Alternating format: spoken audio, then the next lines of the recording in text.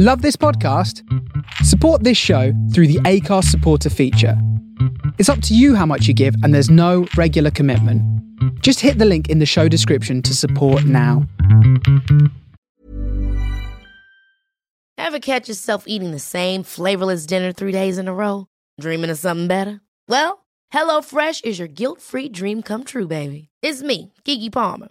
Let's wake up those taste buds with hot, juicy pecan-crusted chicken or garlic butter shrimp scampi. Hello Fresh. Stop dreaming of all the delicious possibilities and dig in at HelloFresh.com. Let's get this dinner party started.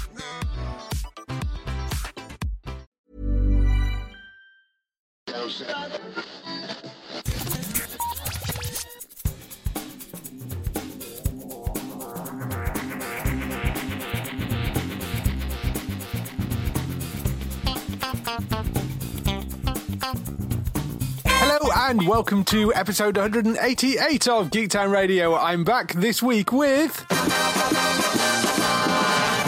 Gray. How are you doing? Hello. Happy New Year, Dave. Happy New Year. How are you doing? I am very good, thank you. Good.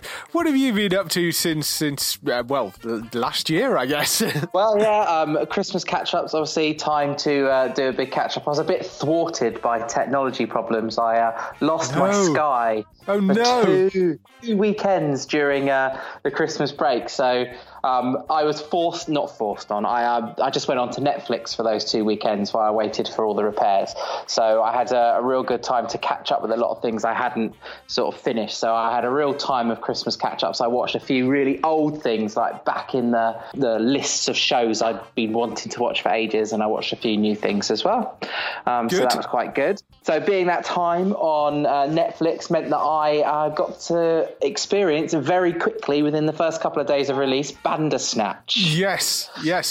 What did you think? Well, since watching it, I've read so much more about it. The thing I enjoyed the most about it was that I watched it with a friend, and I think that made my evening, because we were both playing off each other about what decisions we'd made, and sort of like, you made the decision this time, and like we talked it over. I just think it's a very different experience to if I'd sat on my own and watched it in a room. Yeah. And I've been on the train on the way to work, and I've seen like a commuter next to me playing it on his own with his headphones in, and I just think actually you can have a very different experience depending on your environment. Yeah. So I really enjoyed the concept. I can see now it's going through lots of dramas. People are saying they weren't happy with some of the actors. They were saying it was all formulaic. But I thought, you know what? Well done, Netflix. You put on something really good. It grabbed people's attention. Since then, I've read something about it actually not being a Black Mirror concept, but it was like Netflix wanted this for a while. So they went out to Charlie Brooker and said, do you think you could write us something with Black Mirror as the title? Right. I don't know how true that is. Don't know if that changes. If I don't know if that's true or not, but if it isn't, it certainly came across as very Black Mirror. So, it was a very Black Mirror concept. So yeah, So I really enjoyed it, and I think I enjoyed it more because I was watching it with someone. Yeah. I also watched quite a few films over the Christmas break. I went and shut myself in the cinema for a day, but I also watched Bird Box. Good. So not to be outdone by my parents who are in their 60s. We went out for a New Year's Day walk, and they just turned around casually to me and went, we downloaded that Netflix thing and we watched Bird Box. So I was like, I can't be behind my parents on this. So the next day I was watching Bird Box. Again, I watched it before watching all some of the critique behind it. I appreciate it for a Netflix film. I think, it's really good cast, really good idea. Obviously now, retrospectively, I'm looking at some of the flaws, but ultimately they've got a good entertainment, something everyone's going to talk about, and ultimately that's what Netflix want. And I think, well done, Netflix. Did you watch it, Dave? I haven't, no. I haven't seen it. I have seen some sort of negative things about it. Matt, who has watched it, sort of his opinion was it's basically The Quiet Place, but The Quiet Place is a lot better. So I haven't seen either of those films, so I couldn't tell you either way. But I'm horribly behind on my movie watching.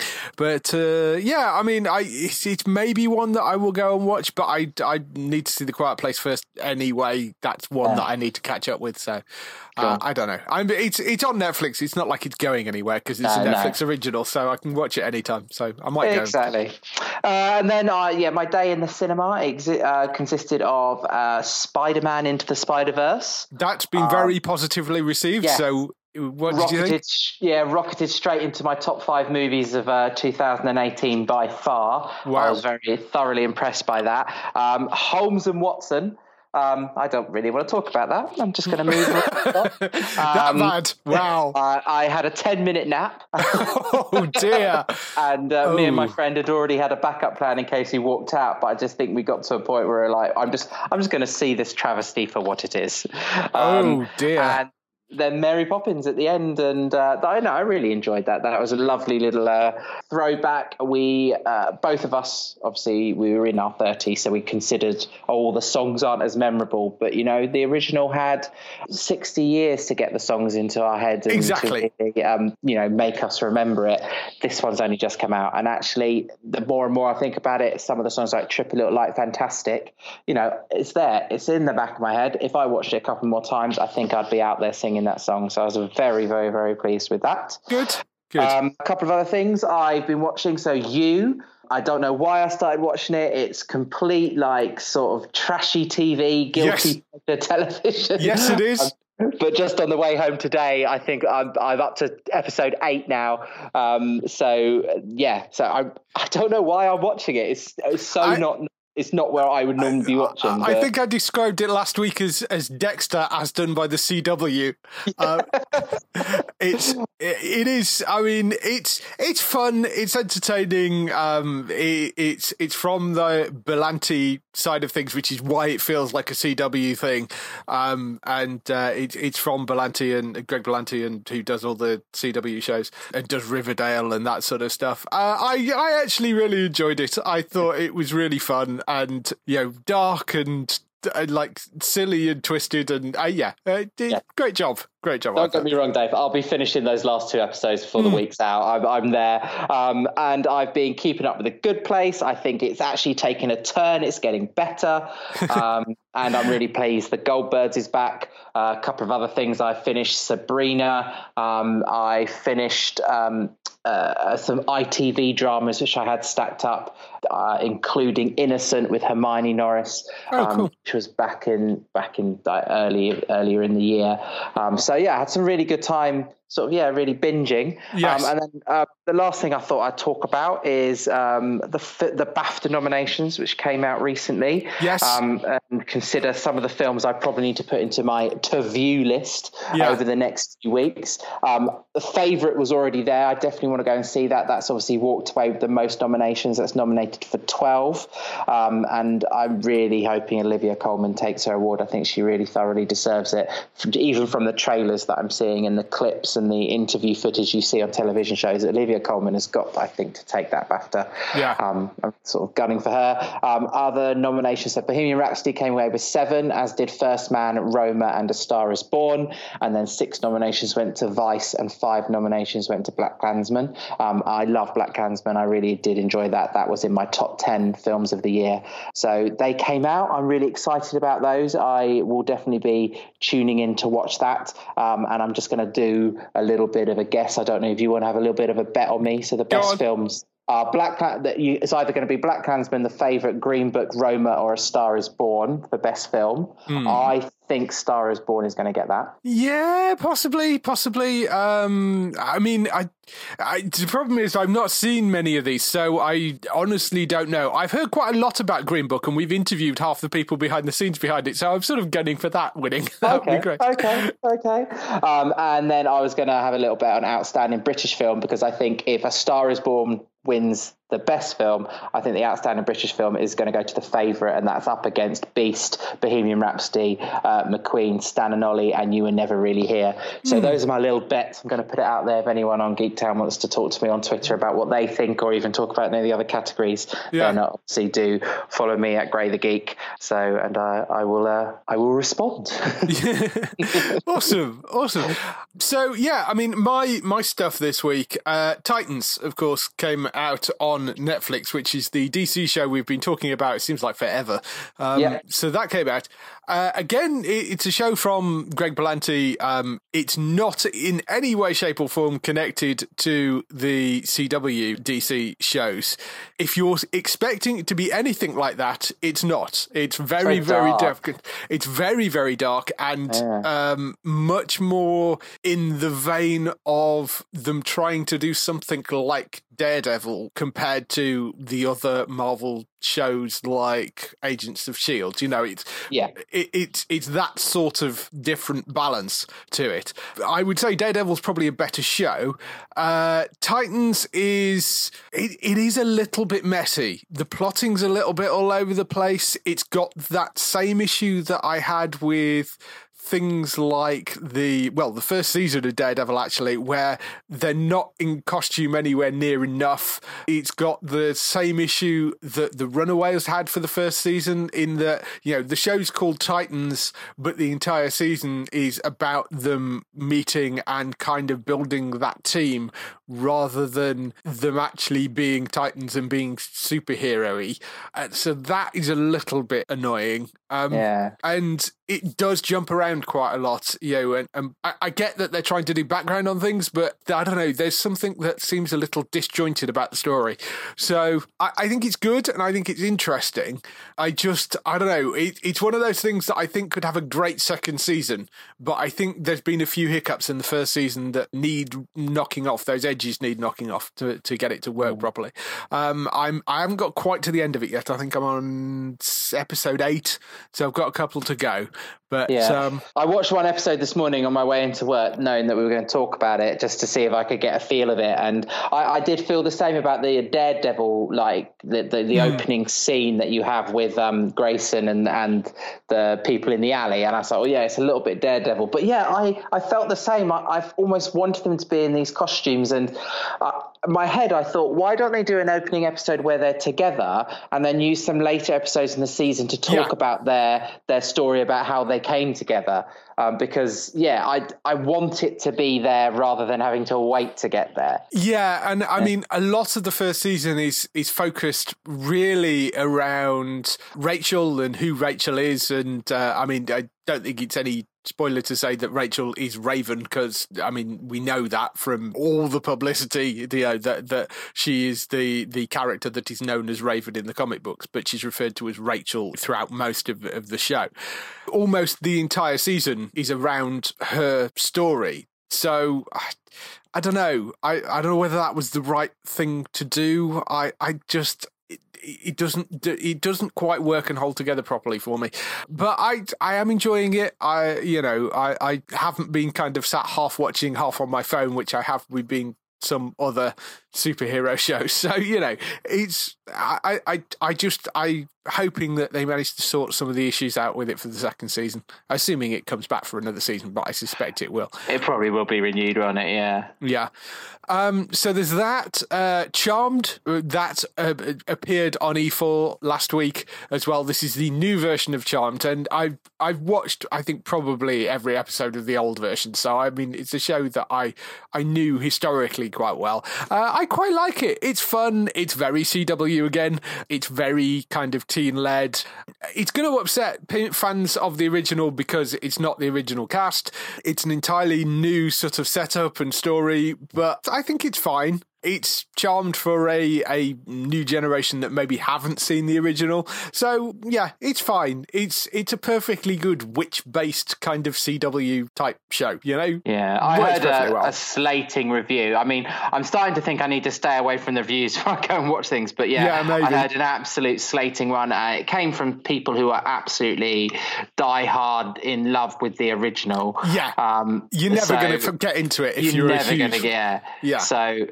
A lot of people sort of saying it was just a tamer, softer version of something like Buffy or Sabrina. Yeah, that is probably a fair assessment of it, but I mean, it's fun enough, and it's certainly watchable. You got to bear in mind, as I say, where it comes from. It sits in that pantheon of shows that are on the CW in the US, and it sits very well in that kind of teen area.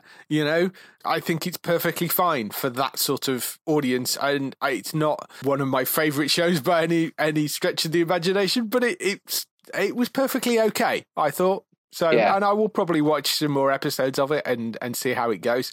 It doesn't quite have the charm of the original. I get that. Yeah. But you know, I think it's perfectly okay. I will watch some more, and because I don't like judging things on just one episode, so I will watch some more and see. The Orville also came back this week, which I absolutely adored the first season of that. I thought it was brilliant. The second season continues that sort of comedy Star Trek vibe to it, does it very well. The opening episode is, you know how in things like Star Trek, they might have one of the officers go back to a planet because there's something that happens every year and they have to celebrate it, or, you know, like there's a sort of mating ritual, which was always the thing that they did with Vulcans, the Ponfar ritual. With this, it was the first officer needing to pee because they pee once a year. and that was the basis for sort of why they were going back to the planet. I love the fact that it takes things that are sort of established sci-fi sort of tropey things and subverts them in that sort of way. I rather like that. But it's well written. It's funny. It's got some good relationship stuff in there with the two leads. I thoroughly enjoyed watching that. It's well worth going back to. A couple of trailers popped up this week as well. One for a show which had been completely off my radar until the trailer popped up, called Hannah, which is coming to Amazon Prime. And this appears to be about a teen assassin, but it's an interesting one if you're a fan of The Killing, because it's got the two stars of The Killing in. It's got Joel Kinnaman and Miriella Enos. There's a girl called Esme Creed Miller who plays the young girl who is this sort of teen assassin. Joel Kinnaman plays her father, and Miriella Enos is playing a CIA agent who is chasing after them. So it's not going to have that same sort of buddy vibe that they're most definitely on opposite sides in this. But it's described as a equal parts high concept thriller and coming of age drama, which follows the journey of an extraordinary young girl raised in a forest as she evades the relentless pursuit of an off-book CIA agent and tries to unearth the truth behind who she is. It's based on David Farr's 2011 movie of the same name. So kind of sounds sort of interesting as a possibility. Heard great things about the film when it was released. I never got around to seeing it. No. So when I saw that, I thought, the film must have enough meat to make it into a full series. So that's coming. We don't have an exact date for it, but it's coming March. That onto Amazon Prime. So one to watch out for, I think, could be kind of interesting. The other one was again, something which I completely missed up until the trailer came out. I don't know whether they'd released anything earlier, but I certainly hadn't heard about it. It's a comedy called Russian Doll. It's from Natasha Lyonne, who you will know from Orange is the New Black. It's her, it's Amy Poehler, and Leslie Headland are the three people behind it. And it's kind of a Groundhog-esque day of this young woman named Nadia, played by Natasha Lyonne, and she's the guest of honor at this seemingly unescapable party one night in New York City. She sort of starts off on this night, I think ends up dying, and then wakes up again, and he's stuck in this sort of loop of this party, this one night party. And it's a series, which is going to be interesting. So it's got that kind of The Good Place, off the wall weirdness factor to it, which sounds kind of like it could be quite interesting. Natasha Lyonne plays Nikki in Orange is the New Black, so that's where you'll know her from. It's got various people in from like Captain Phillips and Ocean's 8 and Chicago Fire, so there's quite a good bunch of people surrounding her. She's been involved in the writing of this by the sounds of it. It was co-created by Lyon Amy Coleman and Leslie Headland, who did The Bachelorette and Terriers. So kind of interesting, but that's coming out on the 1st of February on Netflix, and it's called The Russian Doll. So, yes, I would advise you to go watch that. Certainly give it a chance. It looks very interesting, that one. There's so much coming out. Yeah, I know. I mean, there's even more stuff popped up like today as well. So that's all the stuff we've been doing. We'll next move on to that more stuff coming up on the TV and film news. TV and film news this week. We start off with the cancellations, renewals and pickups. Something going away to start off with. Criminal Minds is ending with a 10-episode 15th season. I know there was a lot of people, particularly on Facebook, that were very upset this was finishing. But, I mean, you can't really complain too much. It's made it to 15 seasons. That's a good run. That's a pretty solid run. It's certainly in the top 20 longest running American TV shows of all time. So, and I think it's like number 4 in the top 5 of live action TV shows running in the US right now. So it's had a pretty fairly decent run, I would say. So yes, that will be going away, but there's plenty of other procedural things out there, you know. Yeah. So there's that. New Amsterdam, which is that medical drama starring Ryan Eggold from The Blacklist. That's coming to Amazon Prime on the 8th of February. It's launching. We'll have all the aired episodes coming on the 8th of February, and then the following episodes for season 1 will come out every Wednesday after that.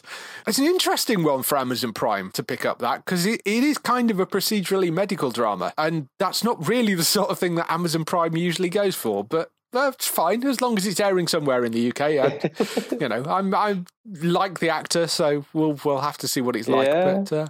But that's good. Big announcement last night as part of the launch of True Detective, which of course came out 2 a.m. It premiered over here and over there because they simulcast it. But they also announced that Game of Thrones is coming on the 15th of April for its final season. That will simulcast at 2 a.m. with the US like it has done in previous seasons. Final 6 episodes, although most people that have knowledge of this are saying that those 6 episodes are basically 6 movies. So they're longer form. They've gone all out. I suspect they didn't drop the budget. They just dropped the episode number and made the episode longer. So, yeah, I mean, that is looking like it's going to be a very, very interesting and impressive final season. And then the other big news that landed today, Channel 4 has signed a deal to bring the entire Adult Swim back catalogue and future stuff, plus season 4 of the hotly anticipated season 4 of Rick and Morty, are going to be exclusively on All 4 and Channel 4 in the UK. So Rick and Morty had previously been on Netflix, but... Yeah. Did it not go off for a while, and I saw it this week back on Netflix. Yeah. Was there something that took them all off, and then I looked this week and it was inviting me to watch season 3 again, and I was like, but I thought it left Netflix. Yeah, I thought it did, and then it came back on again, so I'm not entirely sure what's going on with that. I don't know what's going to go on moving forward with that as well. Channel 4 are saying that the 4th season will be exclusively airing on Channel 4 though, and then we'll go on to All 4 afterwards. What excites me about this though is the fact that they've picked up the rest of that catalogue from Adult Swim, which is the sort of they're not only cartoons, but it's this sort of sub-brand of the Cartoon Network, I think it was. But they've actually creating a channel on All 4 for all these shows to sit on. One of the things that's coming with that is Robot Chicken, and I adore Robot Chicken. That's the Seth Green and Matthew Centric's wonderfully strange kind of rip-off of various different pop culture references, and it's done with all stop motion animation. So they've done ones that are based around DC characters. They've got one which is a Walking Dead special, which is actually going to air on E4 as well. So that's going out. They've got the Robot Chicken Walking Dead special, but all of this stuff is going to be on a special channel on All 4 as well, along with a load of other Adult Swim shows like the Ventura Brothers, the Eric Andre Show, mostly for millennials, Mr. Pickles, Aqua Teen Hunger Force, Tim and Eric's Bedtime Stories. There's a whole bunch of shows. Loads, so there's loads more, and they're going to be adding to it throughout the year as well. So there's absolutely tons of stuff that's going to be coming onto there. I'm just very happy that particularly Robot Chicken, but the whole thing has got like a home, because Robot Chicken's kind of popped up on, I think Fox ran it for a bit and then it didn't, and there was a bunch of specials, like the Walking Dead special came out, and then nobody aired them over here. I don't think the DC Comics ones aired over here. They had the Star Wars ones, and the Star Wars ones, if you've not seen them and if you're a fan of Star Wars, are one of the funniest things I've ever seen. So it's well worth going to watch, but I'm very, very happy that seems to have like a settled home in the UK now. All that to watch out for. They haven't said exactly when those are going to land, but it's coming soon to All 4 and Channel 4 and E4 for those. Moving on to other news, there is a bit of a Star Trek update, because there was a whole load of different Star Trek news that dropped this week. Stuff about the Picard series and the movies franchise and some other shows as well. The Picard series, which we knew has been coming, it's been coming for a while, they've given a little bit more detail about it. It's going to be set, obviously, in the Next Generation timeline. It's going to be set post the events of the 2009 movie, which is when they booted the alternative timeline that had Chris Pine in it and all that stuff. Just to try to explain this for those people that haven't been following it, like you. I knew you were going to say that. What basically happened in the 2009 movie is, rather than just rebooting it completely, what they did was they actually picked a point in the Next Generation timeline and had Spock from that timeline go back in time and alter history to create this secondary timeline. And the secondary timeline is the one that the movies have been following when they rebooted it from the 2009. So the last 3 movies have followed that alternative timeline. But the original timeline that everything else has been based in, like the original Star Trek and Next Generation and Voyager and all that stuff, that still exists. So it's going to be continuing in that original timeline, not the alternative movie timeline. So there's that. It's also going to be continuing from the events that happened in that movie, because in that movie, the thing with Spock going back in time was caused by the explosion of the Romulan homeworld, and Romulus being destroyed has dramatically altered Picard's life, because he was involved in sort of trying to get the Romulans reunited with other races and stuff. So that's the basic sort of background to it, and the premise for it is it's going to involve a certain amount of stuff with the Romulans and Picard dealing with the fallout of that event and the disappearance of older Spock into this other timeline, because of course he vanished from that timeline. So that's that's coming. We still don't know exactly when that is going to come, but I'm very much looking forward to that. We know there is another animated series coming, which is called Star Trek Lower Decks, which is an animated comedy series about a minor ship in the fleet, and it's about the people that kind of do the engineering work and that sort of stuff. So we know that one's coming, but they've also said that there is now at least one other animated series in the works. We don't know anything about it other than they have said that they are trying to make all the animated series slightly different, with different animation styles and stuff. So it may be that one is a sort of computer-generated thing, it may be one's a hand-drawn thing, it may be that one is comedy like Lower Decks, another one might be a straight drama. So we don't know, but there is another animated thing in the works, apparently. Over on the movie side, things aren't looking quite so good, because what was supposed to be the 4th outing for the rebooted Star Trek franchise seems to have stalled. There were reports a while ago that Chris Pine, who played Kirk, wasn't going to come back due to contractual issues. They'd had arguments about money, I think. Chris Hemsworth was also supposed to be reprising his role as Kirk's father in that movie. They couldn't get him back because of contractual issues. S.J. Clarkson, who was originally hired to be the first female director of that 4th movie, is now going to be helming the Game of Thrones prequels. The reason that she's available for that is because Paramount have shelved the 4th film for now. So, don't expect to see it back on the big screen. But you're not exactly going to be short of things Star Trek-wise on the small screen for, I mean, there's Discovery coming back, which is back on the 18th of January.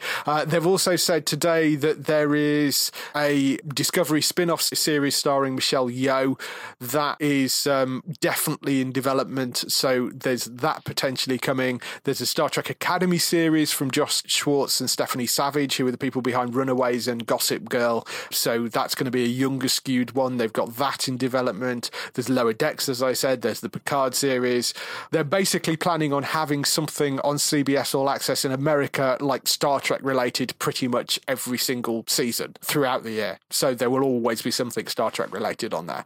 You're not going to be short of things, despite the fact that it doesn't look like it's coming back to the cinema anytime soon. Oh, my head hurts. Yes. I'm sort of glad I'm not a Trekkie. I don't think I could have managed all of those. That's just so many. But, someone is really making their money out of the franchise, aren't they? And really, yes, they are not letting go of that franchise anytime soon. And I think there's an audience. That's the thing. I think they're all going to be received. And unfortunately, you're going to have a lot of picky people who are going to really pick apart that timeline stuff you were talking about. I'm and sure. I don't even know it. And I'm already imagining the blogs and things like that and the people, questioning certain elements. But this can't have happened because of that. Yes. So I'm looking forward to all that sort of stuff coming out. It should be really good. Moving on to other things, Netflix are adapting a couple of novels, or it's sort of a novel series. Shadow and Bone and Six of Crows are I think they're described as the Grishaverse novel series from Lee Bardug. He's got this Grishaverse novel series based around Shadow and Bone and Six of Crows. The synopsis of the story says, in a world cleaved in two by a massive barrier of perpetual darkness, where unnatural creatures feast on human flesh, a young soldier uncovers a power that might finally unite her country. But as she struggles to hone her power, dangerous forces plot against her. Thugs, thieves, assassins, and saints are at war now, and it will take more than magic to survive. It doesn't really give away a huge amount, but the new drama is going to be released. They're basically taking that whole Grishaverse thing and squashing it into one TV series. It's going to be called Shadow and Bone. Eric Hezira, who was the man behind Bird Box and Arrival, he's going to be adapting the novels and serve as showrunner on the series. It's going to bring characters from both the Shadow and Bone and Six of Crows overlapping series together. So how they're going to do that, I'm sure that will upset some people that are massive fans of the book series, I'm fairly sure. But so we'll have to wait and see. I think that sounds like it could be kind of interesting. The books have sold over 2.5 million copies in English language alone and have been translated into 38 languages around the globe and counting. New installment called The King of Scars is due out later in the month. Yeah, not books that I know particularly, but if you're a fan of them, that's going to be one I'm sure you're going to very much be looking forward to. Earliest you're likely to see it is, it could be later this year, but I rather suspect you're going to be 2020 at least, I would have thought. It's going to be 8 episodes long, that first series.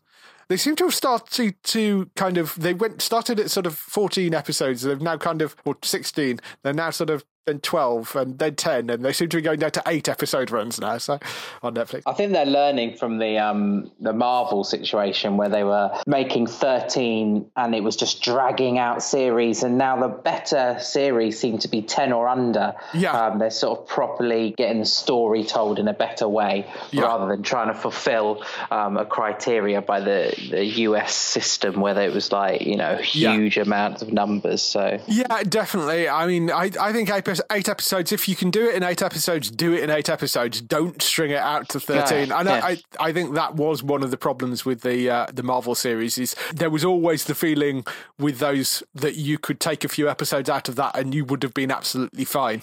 So 10 episode runs I think work perfectly well. Definitely. Over on Sky One, they have picked up a sci-fi comedy, or sci-fi-esque comedy, called Code 404. Stars Stephen Graham Graham and Daniel Mays, who are both fabulous actors. So I'm very, very into this.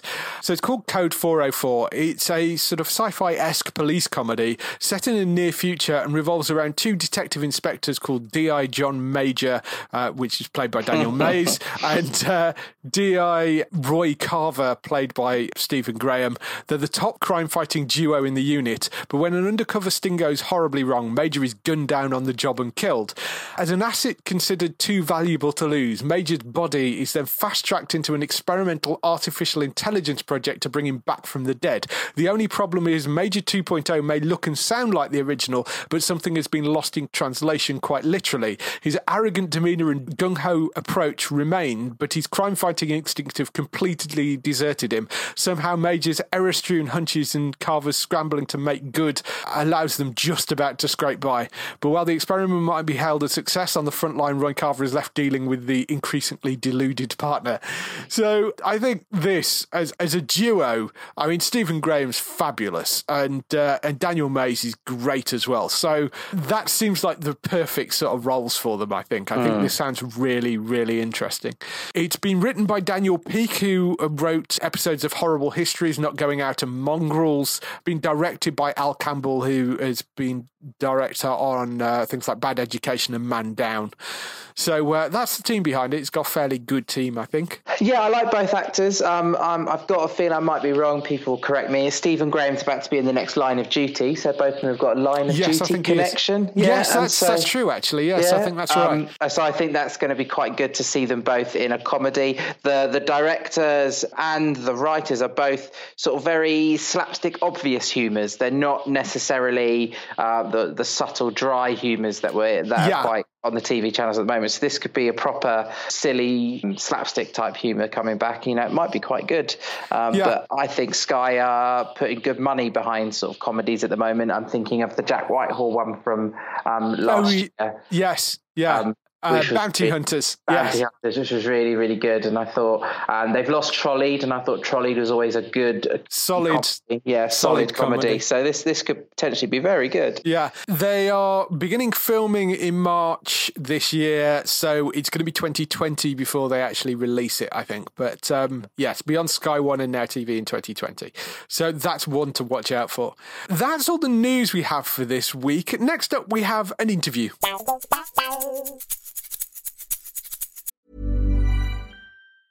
Ever catch yourself eating the same flavorless dinner 3 days in a row?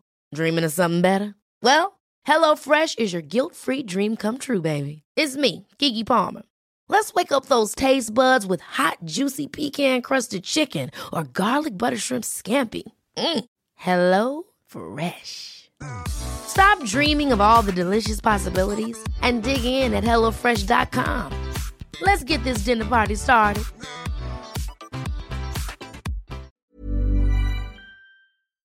The interview this week is with the VFX supervisor for Mary Poppins Returns, which I still haven't seen, so I'm rather glad you had. Matt Johnson is his name. It's Mary Poppins Returns, of course, is the follow-up to the classic 1964 movie directed by Rob Marshall. Matt has the interesting job of basically trying to recreate the magic of the first film, but for a modern audience. So we discussed a little bit about how he landed the role and how his reaction when he first got told, we're doing a new version of Mary Poppins. We want you to do all the magical stuff for it. It's like, oh, yeah. So, yes, talk a bit about that and some of the key scenes in the film as well. As I said to him at the time, I hadn't actually managed to see it yet because we actually did this interview just before Christmas, literally just as the film was coming out. And then me being me, haven't managed to get to the cinema, so I still haven't managed to see it. But there's stuff out in the trailers, though, so there's nothing too spoilery in here. It's literally him talking about sort of the mechanics of certain scenes and how things worked, and a lot of that stuff was shown in the trailers, so don't worry too much about that. His other work, he's worked on X-Men First Class and World War Z and Into the Woods and a whole bunch of other things he's worked on as well. Here he is talking about Mary Poppins Returns. It's Matt Johnson. We will see you afterwards with some highlights for next week on TV.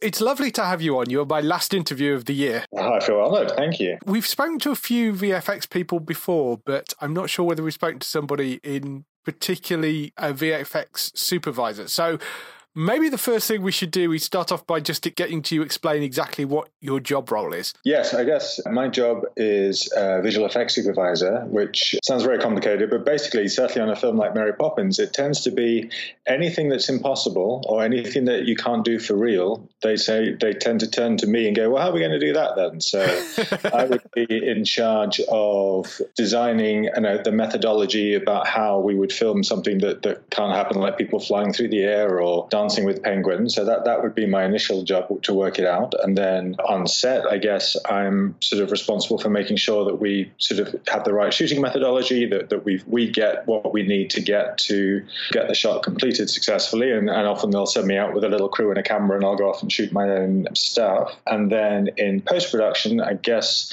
I'm creatively in charge of putting all the things together. So, I mean, I'm sure our listeners will be familiar with things like green screen and CGI and miniatures and all that. I mean, basically that falls under the category of visual effects. Okay, cool. There's various sort of visual effects houses that work on different bits depending what their specialties are and how much work there is and that sort of stuff.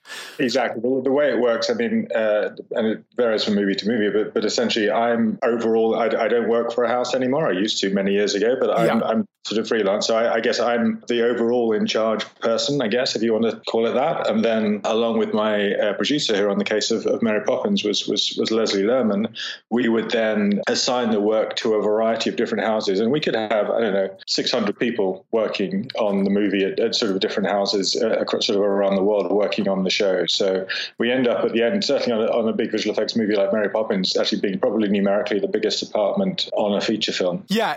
I mean, it's an amazing project to be involved with as well. I mean, apart from the fact that there's a spectacular cast on it, I mean, it's a continuation of the Mary Poppins story.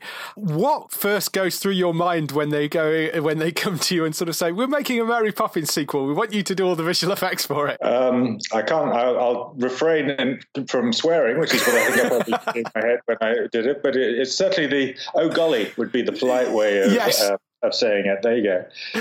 It's a challenge because I think the first Mary Poppins film is a part of many people's kind of childhood memories, certainly of mine, and I think it's a movie that we've all sort of grown up with, and it's kind of part of the kind of the cultural zeitgeist, I guess. Yeah. And knowing that movie was sort of renowned for its visual effects, they won the Oscar back in 1964, and Peter Ellenshaw and his original team have gone down in sort of visual effects folklore, this sort of what they did, and then sort of the Jolly Holiday dancing with penguins and all of that. So it's just a part of how we've all grown up. So certainly that was in the back of my mind when you kind of think about, okay, well, we need to kind of do that. So that was a challenge. But then also it was, I think, the good thing about it was we weren't remaking Mary Poppins because, frankly, how could you? Exactly. And the fact that it was a completely new and original story, and it was a different world. It was set 25 years later, so London's very different. It's set during the Great Depression, so it's kind of got a grayer, darker, sort of less storybook look. The real world, I guess, has.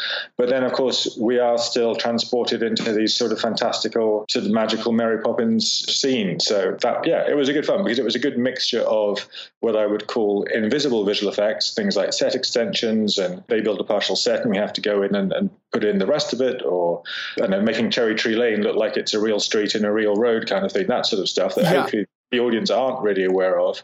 And then, of course, tap dancing with penguins, which obviously they are. So it's a good mixture. Yeah, I mean, you mentioned the tap dancing with penguins. That sequence, which everybody knows from the original film, does sort of make a reprisal in this new version.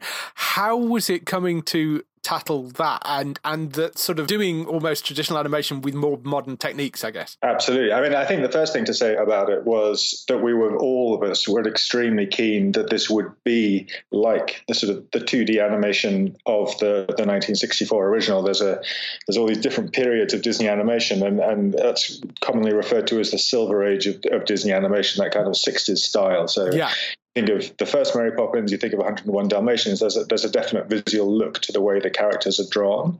We didn't want Mary Poppins to end up in a Pixar movie, if that makes sense. Not that there's anything wrong with Pixar movies, far from it, but it wasn't the aesthetic that we were looking for. And we were also very keen that and they are, every single character that you see in the movie, I mean, there's I don't know, hundreds of different sort of animals and things like that. Every single one of them is hand-drawn with a pencil on a piece of paper by a team of artists, many of whom we had to get back out of retirement because there isn't that so much stuff like that done in Hollywood anymore. Yeah, I was going to say, finding that many traditional animators must have been a bit of a trek. It was a challenge, but then we had a big sort of plus because we're working on Mary Poppins, so who wouldn't want to do that? So that was certainly a positive. So that was the first thing. But then again, I think in 1964, the original team, sort of Walt Disney's team, were using the very, very latest technology that they had back then. So they were using, I'm going to sound extremely geeky now, so I apologize, but they were using things like multiplane cameras, which basically means when you photograph a piece of animation, you're sort of putting a camera above a table and you're photographing the characters on that flat surface. What multiplaning is, it allows you to put parallax in. So you basically have 4 sheets of glass at different distances from the camera. So you put your sky on the bottom one and you put your trees on the next one, and then you put your foreground on the one after that. And by moving them independently, you get a feeling of parallax. So imagine if you're looking out the car window and like the trees are whipping by super fast, but the clouds hardly move. That's basically parallax. And what they did back in the day was this incredibly elaborate mechanical camera to recreate that sort of effect. And that's really what's made Disney movies stand out at the time. Well, of course, we did a modern version of that, whereas they had 4 sheets of glass that they could use. We could have an infinite number. So we had some scenes where we'd have hand-drawn artwork, but we put it on different distances away from the camera, the virtual camera, if you would, which allowed us to do these incredibly complicated moves because, again, in the original film, the cameras are pretty static. When you look at it, it's like and everything is drawn around it. But of course, this is the 21st century, and so we're using Steadicams and cranes and whooshing in and out. So that was an interesting challenge.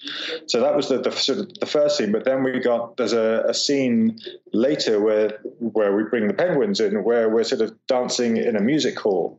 And now the director of this movie, Rob Marshall, is very familiar from films like Chicago, and he comes from a Broadway background. So if anyone's going to do a sort of a cartoon stage show, it's going to have to be Rob Marshall. So we need to make sure that we could give him absolute control over every single spotlight and everything that he wanted to have on his stage. We needed to recreate that so it would work within the animated world. So we ended up having to do something very cutting edge and create a complete 3D version of a music hall, like a CG version of the music hall, all textured to look like it's been drawn. So it reacts to light as if it's a piece of drawn artwork. But then we had to incorporate our 2D drawn penguins into this 3D world, which again is incredibly geeky and boring, and I won't go into detail, but it was ridiculously complicated in order to make a 2D character exist in a 3D world, so it could cast shadows and things like that. It was again incredibly geeky, but it all worked out in the end. But it was a good technical challenge. So I think in reference to the first film, they were using the very latest technology to make the Jolly Holiday sequence.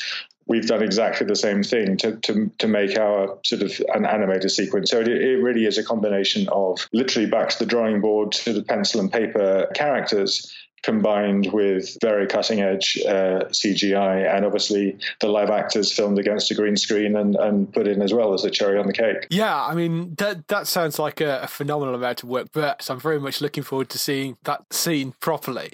There is another set piece, which I think is slightly before that in the movie, which is the underwater sequence, which there's a clip of the sort of opening of that, because it starts off in a bathroom and with a bathtub and stuff, and a sort of dolphin pops out and things.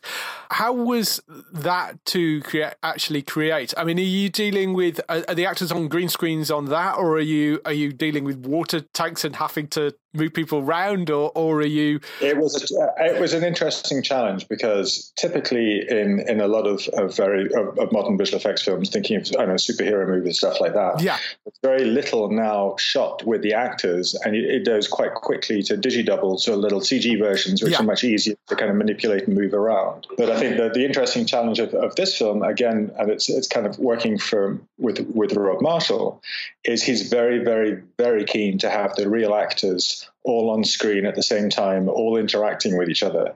So we really, throughout the movie, had to vary our shooting techniques and also just the way we would do the effects to accommodate that.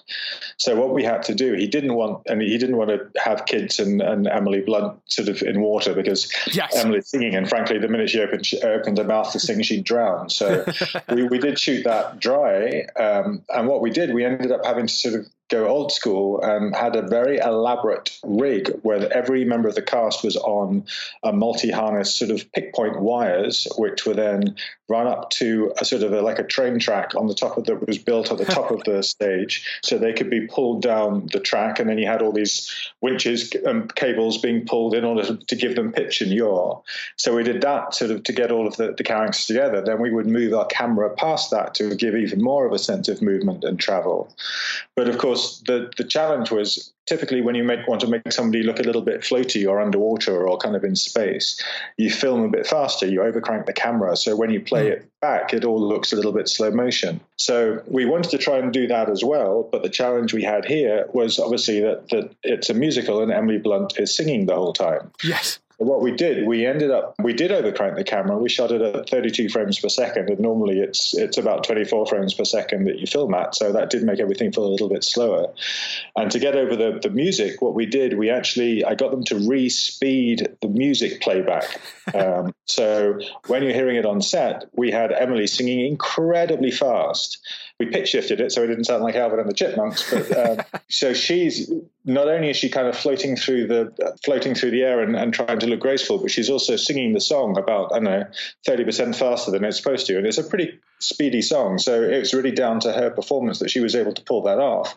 And then when we played that back together at real time with the music at its proper frame rate, her and the kids, their arms just a little bit subtly floaty and just taking the edge off of it, but Emily's sort of bang on in lip sync. Wow. And then we created an astonishingly elaborate sort of half real, half fantastical CG world beneath them, which, it warrants repeat viewing because literally everything is moving. We have coral and an enemy, and they've all got, there's all little fish darting around inside them. Again, it's a musical, so we just needed to keep that sense of fluid motion throughout. It was a year of solid CG work to get that sequence to be where it is now. Wow, that does sound fairly spectacular.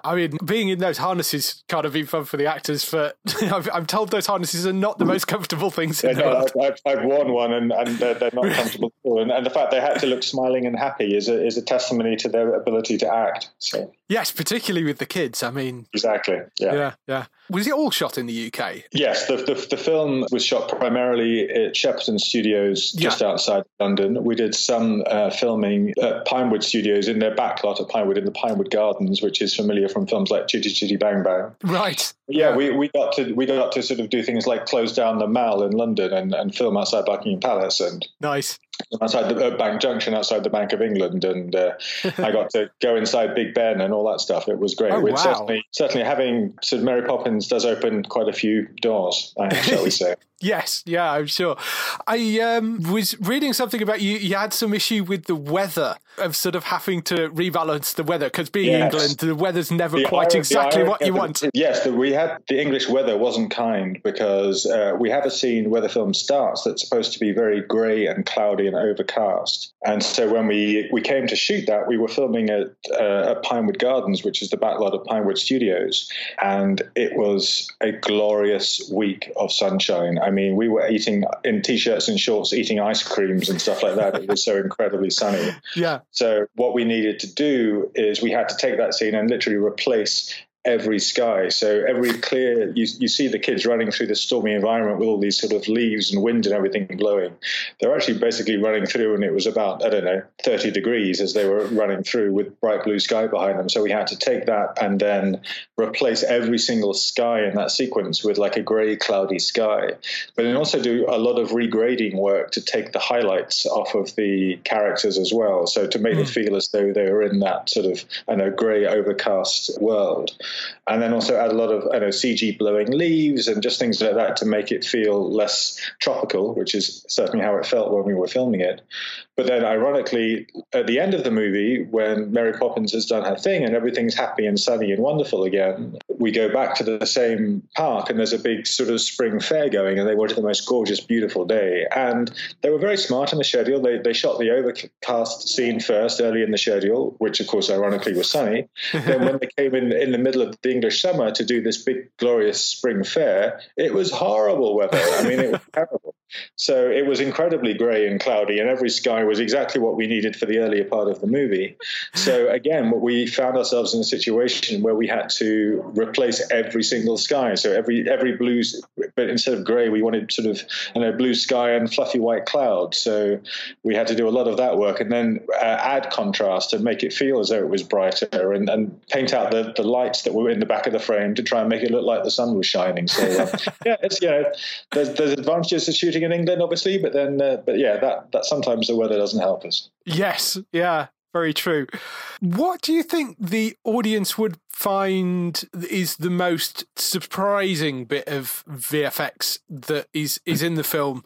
You talked earlier about sort of invisible VFX, which is the sort of stuff that I love, when you can't really, see that something actually had been altered. What is there anything particular that you think people would be quite shocked to realise that was actually a VFX? I mean, we've as I say, there's a lot of stuff around Cherry Tree Lane where they had a huge set built inside on H-Stage at Shepperton Studios, but it was all surrounded by a blue screen. So at some point the buildings run out and are replaced with CG. We look towards a park where again there's a railing there sort of that goes down the length of it. Behind that it's all, you see buildings and you see London and you see like tons and tons of trees and stuff. They've all been added in later.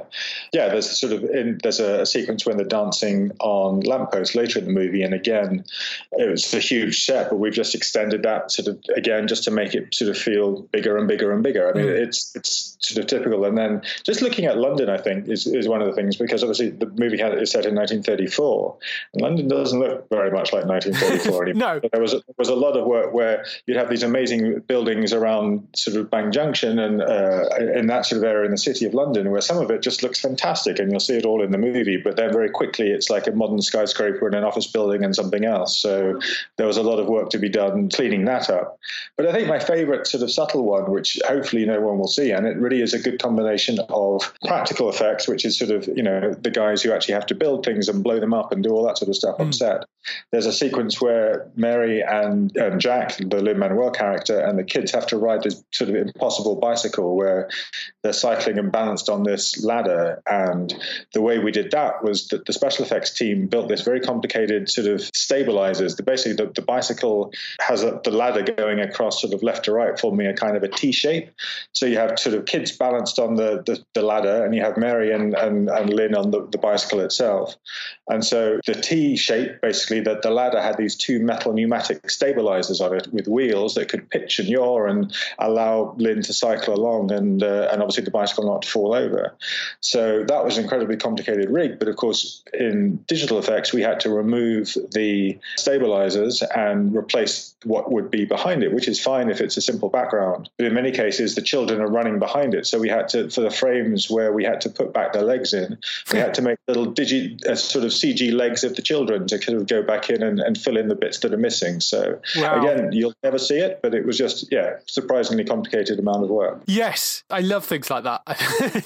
Just the amount of work ends up going into things and you might not notice it. I think They're, well, I hope, as a visual brilliant. effects supervisor, I hope you don't notice any of it at all. Yeah, well, yes, no, of course. I mean, as I say, there are certain points, like, you know, like with an Avengers movie, you know that's a CGI Iron Man, but you know, I love the subtle things which you don't see. I always find those the most fascinating.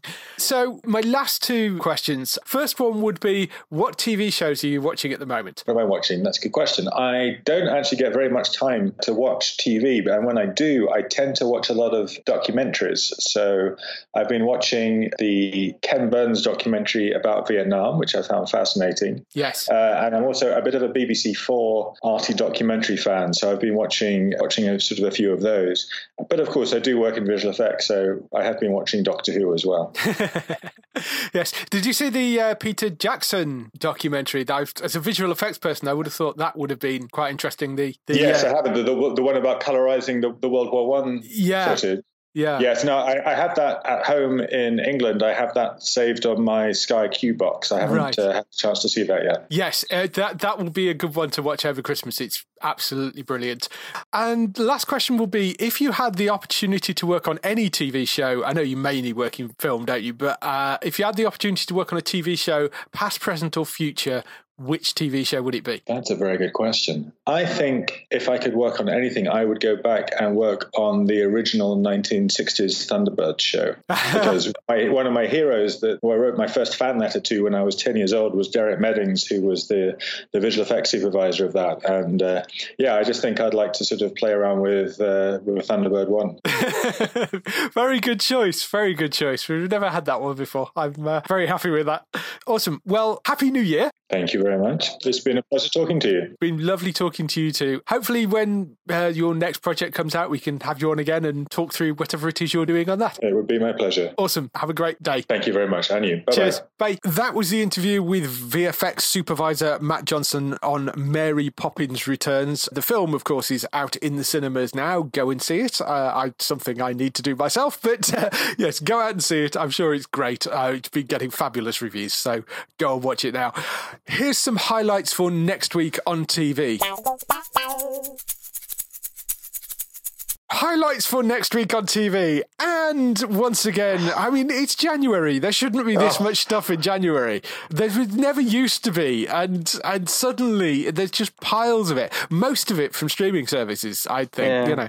I've also learned a lot of the channels hold on to the September releases so they can skip all like the Thanksgiving breaks and the Christmas breaks. Yes, and they they'll do. just play it right through now till April and May and get the whole season out. So that's what I think with the couple of these on our list today. I think they've just held them until a good 8-10 weeks have gone past, and then when they play them out, they don't have to break them for Thanksgiving like they do in America.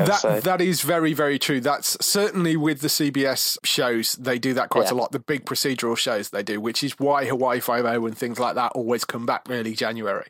So joining Hawaii Five-0 set, because it is interrelated to those shows, Magnum PI, 16th of January at 9 p.m. This is the remake of the classic 80s TV show, which I absolutely adored the original. It was one of those things that I used to sit and watch with my grandmother. So I was a huge fan of the original.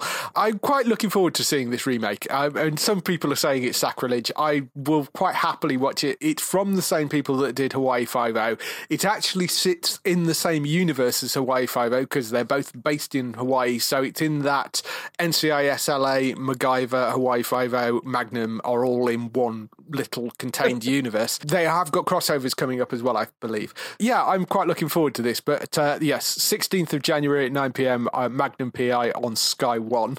So that's one to look out for. Have you seen the original? Have you ever? No, I never saw the original. I've definitely put this down to record because I do like Hawaii Five-0, but I've never sort of cottoned onto the MacGyver stuff. But I thought I'd give Magnum PI a go. Yeah, that's the same with me. I didn't quite get round to the MacGyver thing, but they are all in this one shared universe because they all have the same producers. So they cross them over. This is the same with NCIS LA. They've done crossovers with that as well. That's on Sky One on the 16th of January. That's going to be followed by Ramesh Ranganathan show called Just Another Immigrant. So this sees him uproot his family and head to LA in a bid to make it in America. Quite like Ramesh. I think he's very funny. So that is a sort of documentary style thing, considering how, if you've ever seen his stand-up, how he talks about his family, and he's very, very funny. So 16th of January at 10 p.m. on Sky One, that's going to be. So that's going to be one to look out for. Russell Howard Hour back up for the second half of the second season of that. That's on 17th of January at 10 p.m. I love that show. It's basically Russell Howard's Good News, but on Sky One. Yeah, exactly. Pretty much. Yeah. Second half of Riverdale, season 3, that's coming back on the 17th of January as well. I still haven't quite finished the first half of season 3 yet because it got very, very, very silly and I really just couldn't deal with it. So I will go back to it at some point, but I haven't got around to it yet. Mm-hmm. Grace and Frankie, season 4 of that comes to Netflix on the 18th of January. I've not really watched this, but I know some people absolutely love it. I love it. I love it. It's real sit back TV, don't have to think. I can do some cooking or it could be in the background, and it's always funny, and I'm definitely not the target audience, but I find it really entertaining. So yes, I know that's got wide popularity. So Grace and Frankie back on the 18th of January. Also on the 18th of January, there's quite a bit actually. Star Trek Discovery also on Netflix. Second season of that lands on the 18th of January on Netflix, which I'm very much looking forward to. 18th of January over on Amazon Prime, Grand Tour Season 3, which will be the last of the sort of regular, not the last of the Grand Tour, but it will be the last of the regular ones with 3 guys in the big tent doing stuff to camera. After this season goes out, they're then going to do the Grand Tour, but there'll be specials much like the Top Gear specials used to be. So, and then they will be released throughout the year. So rather than doing like saving it for a single season, they have been renewed for a full season, but it's going to be a full season of specials rather than them in the big tent. That's Grand Tour Season 3 back on the 18th of January on Amazon Prime. Punisher also gets its second and potentially final season release on the 18th of January. Not officially being cancelled or renewed for a third season yet, but given that pretty much everything other than this and Jessica Jones haven't been cancelled, and the only reason these two haven't been cancelled is because they'd already filmed them. I mean, Punisher potentially is the one show out of that group that could stand on its own. Oh no, mark my words, Dave. I bet you by February we've had a cancellation announcement. It wouldn't surprise me in the slightest. I'm fully expecting it to be cancelled. If you were going to save one of them, that's the one that could separate itself from the rest of them more easily, I think, but I rather suspect that they're all going to get canned. So we'll have to see. But 18th of January on Netflix for Punisher Season 2. 19th of January on Netflix for Dynasty, Part 2 of second season of that, so that's back. There's a new Canadian drama called Coroner. That's coming to Universal. That's based on the Jenny Cooper series of novels by M.R. Hall. Stars Surinder Swan, who you were last seen with a slightly dubious haircut in Inhumans. But that's called Coroner, which I'm assuming is about a coroner. Potentially. I guess. 21st of January at 9 p.m. for that one. And then Future Man, Season 2 of that coming to Sci-Fi UK on the 22nd of January at 2 a.m. is the premiere for that, and then they run it again later on. So the first season of that, I haven't finished it yet, but was really, really good fun, and I thoroughly enjoyed it, so I need to get round to finishing the rest of that. Good sort of sci-fi comedy angle, but worth watching. So much TV, Dave, so much. So much, and it is not stopping this year. There is more coming next time. There is more coming in February. It is the ridiculous amount of things. You've got to be very picky about what you watch these days. So, yes, that's it. Unless you've got anything else you want to add in? No, definitely. Obviously, people do tweet me if they want to open a conversation about the BAFTAs. And before I'm on Geektown again, I'm sure the Academy Award nominations will also be released. Yes. We'll be talking about those and might put out a post about those too. So please do tweet me at Gray the Geek for a conversation if you want to discuss that. All right. We shall be back next week with Bex, assuming her voice hasn't hasn't given out or her legs haven't fallen off or whatever else she manages to do to damage herself recently. So if you want to get in touch in the week in between, though, you can visit the website on geektown.co.uk throughout the week and see the latest air date info. If you want to get in touch with your questions and comments, email us on podcast@geektown.co.uk. Leave a message on the website post. Find us at Geektown on Twitter, on Facebook at facebook.com/geektown, YouTube at youtube.com/geektown, and on Instagram at Geektown UK. That is everything. We shall see you next week. Bye-bye. Bye-bye.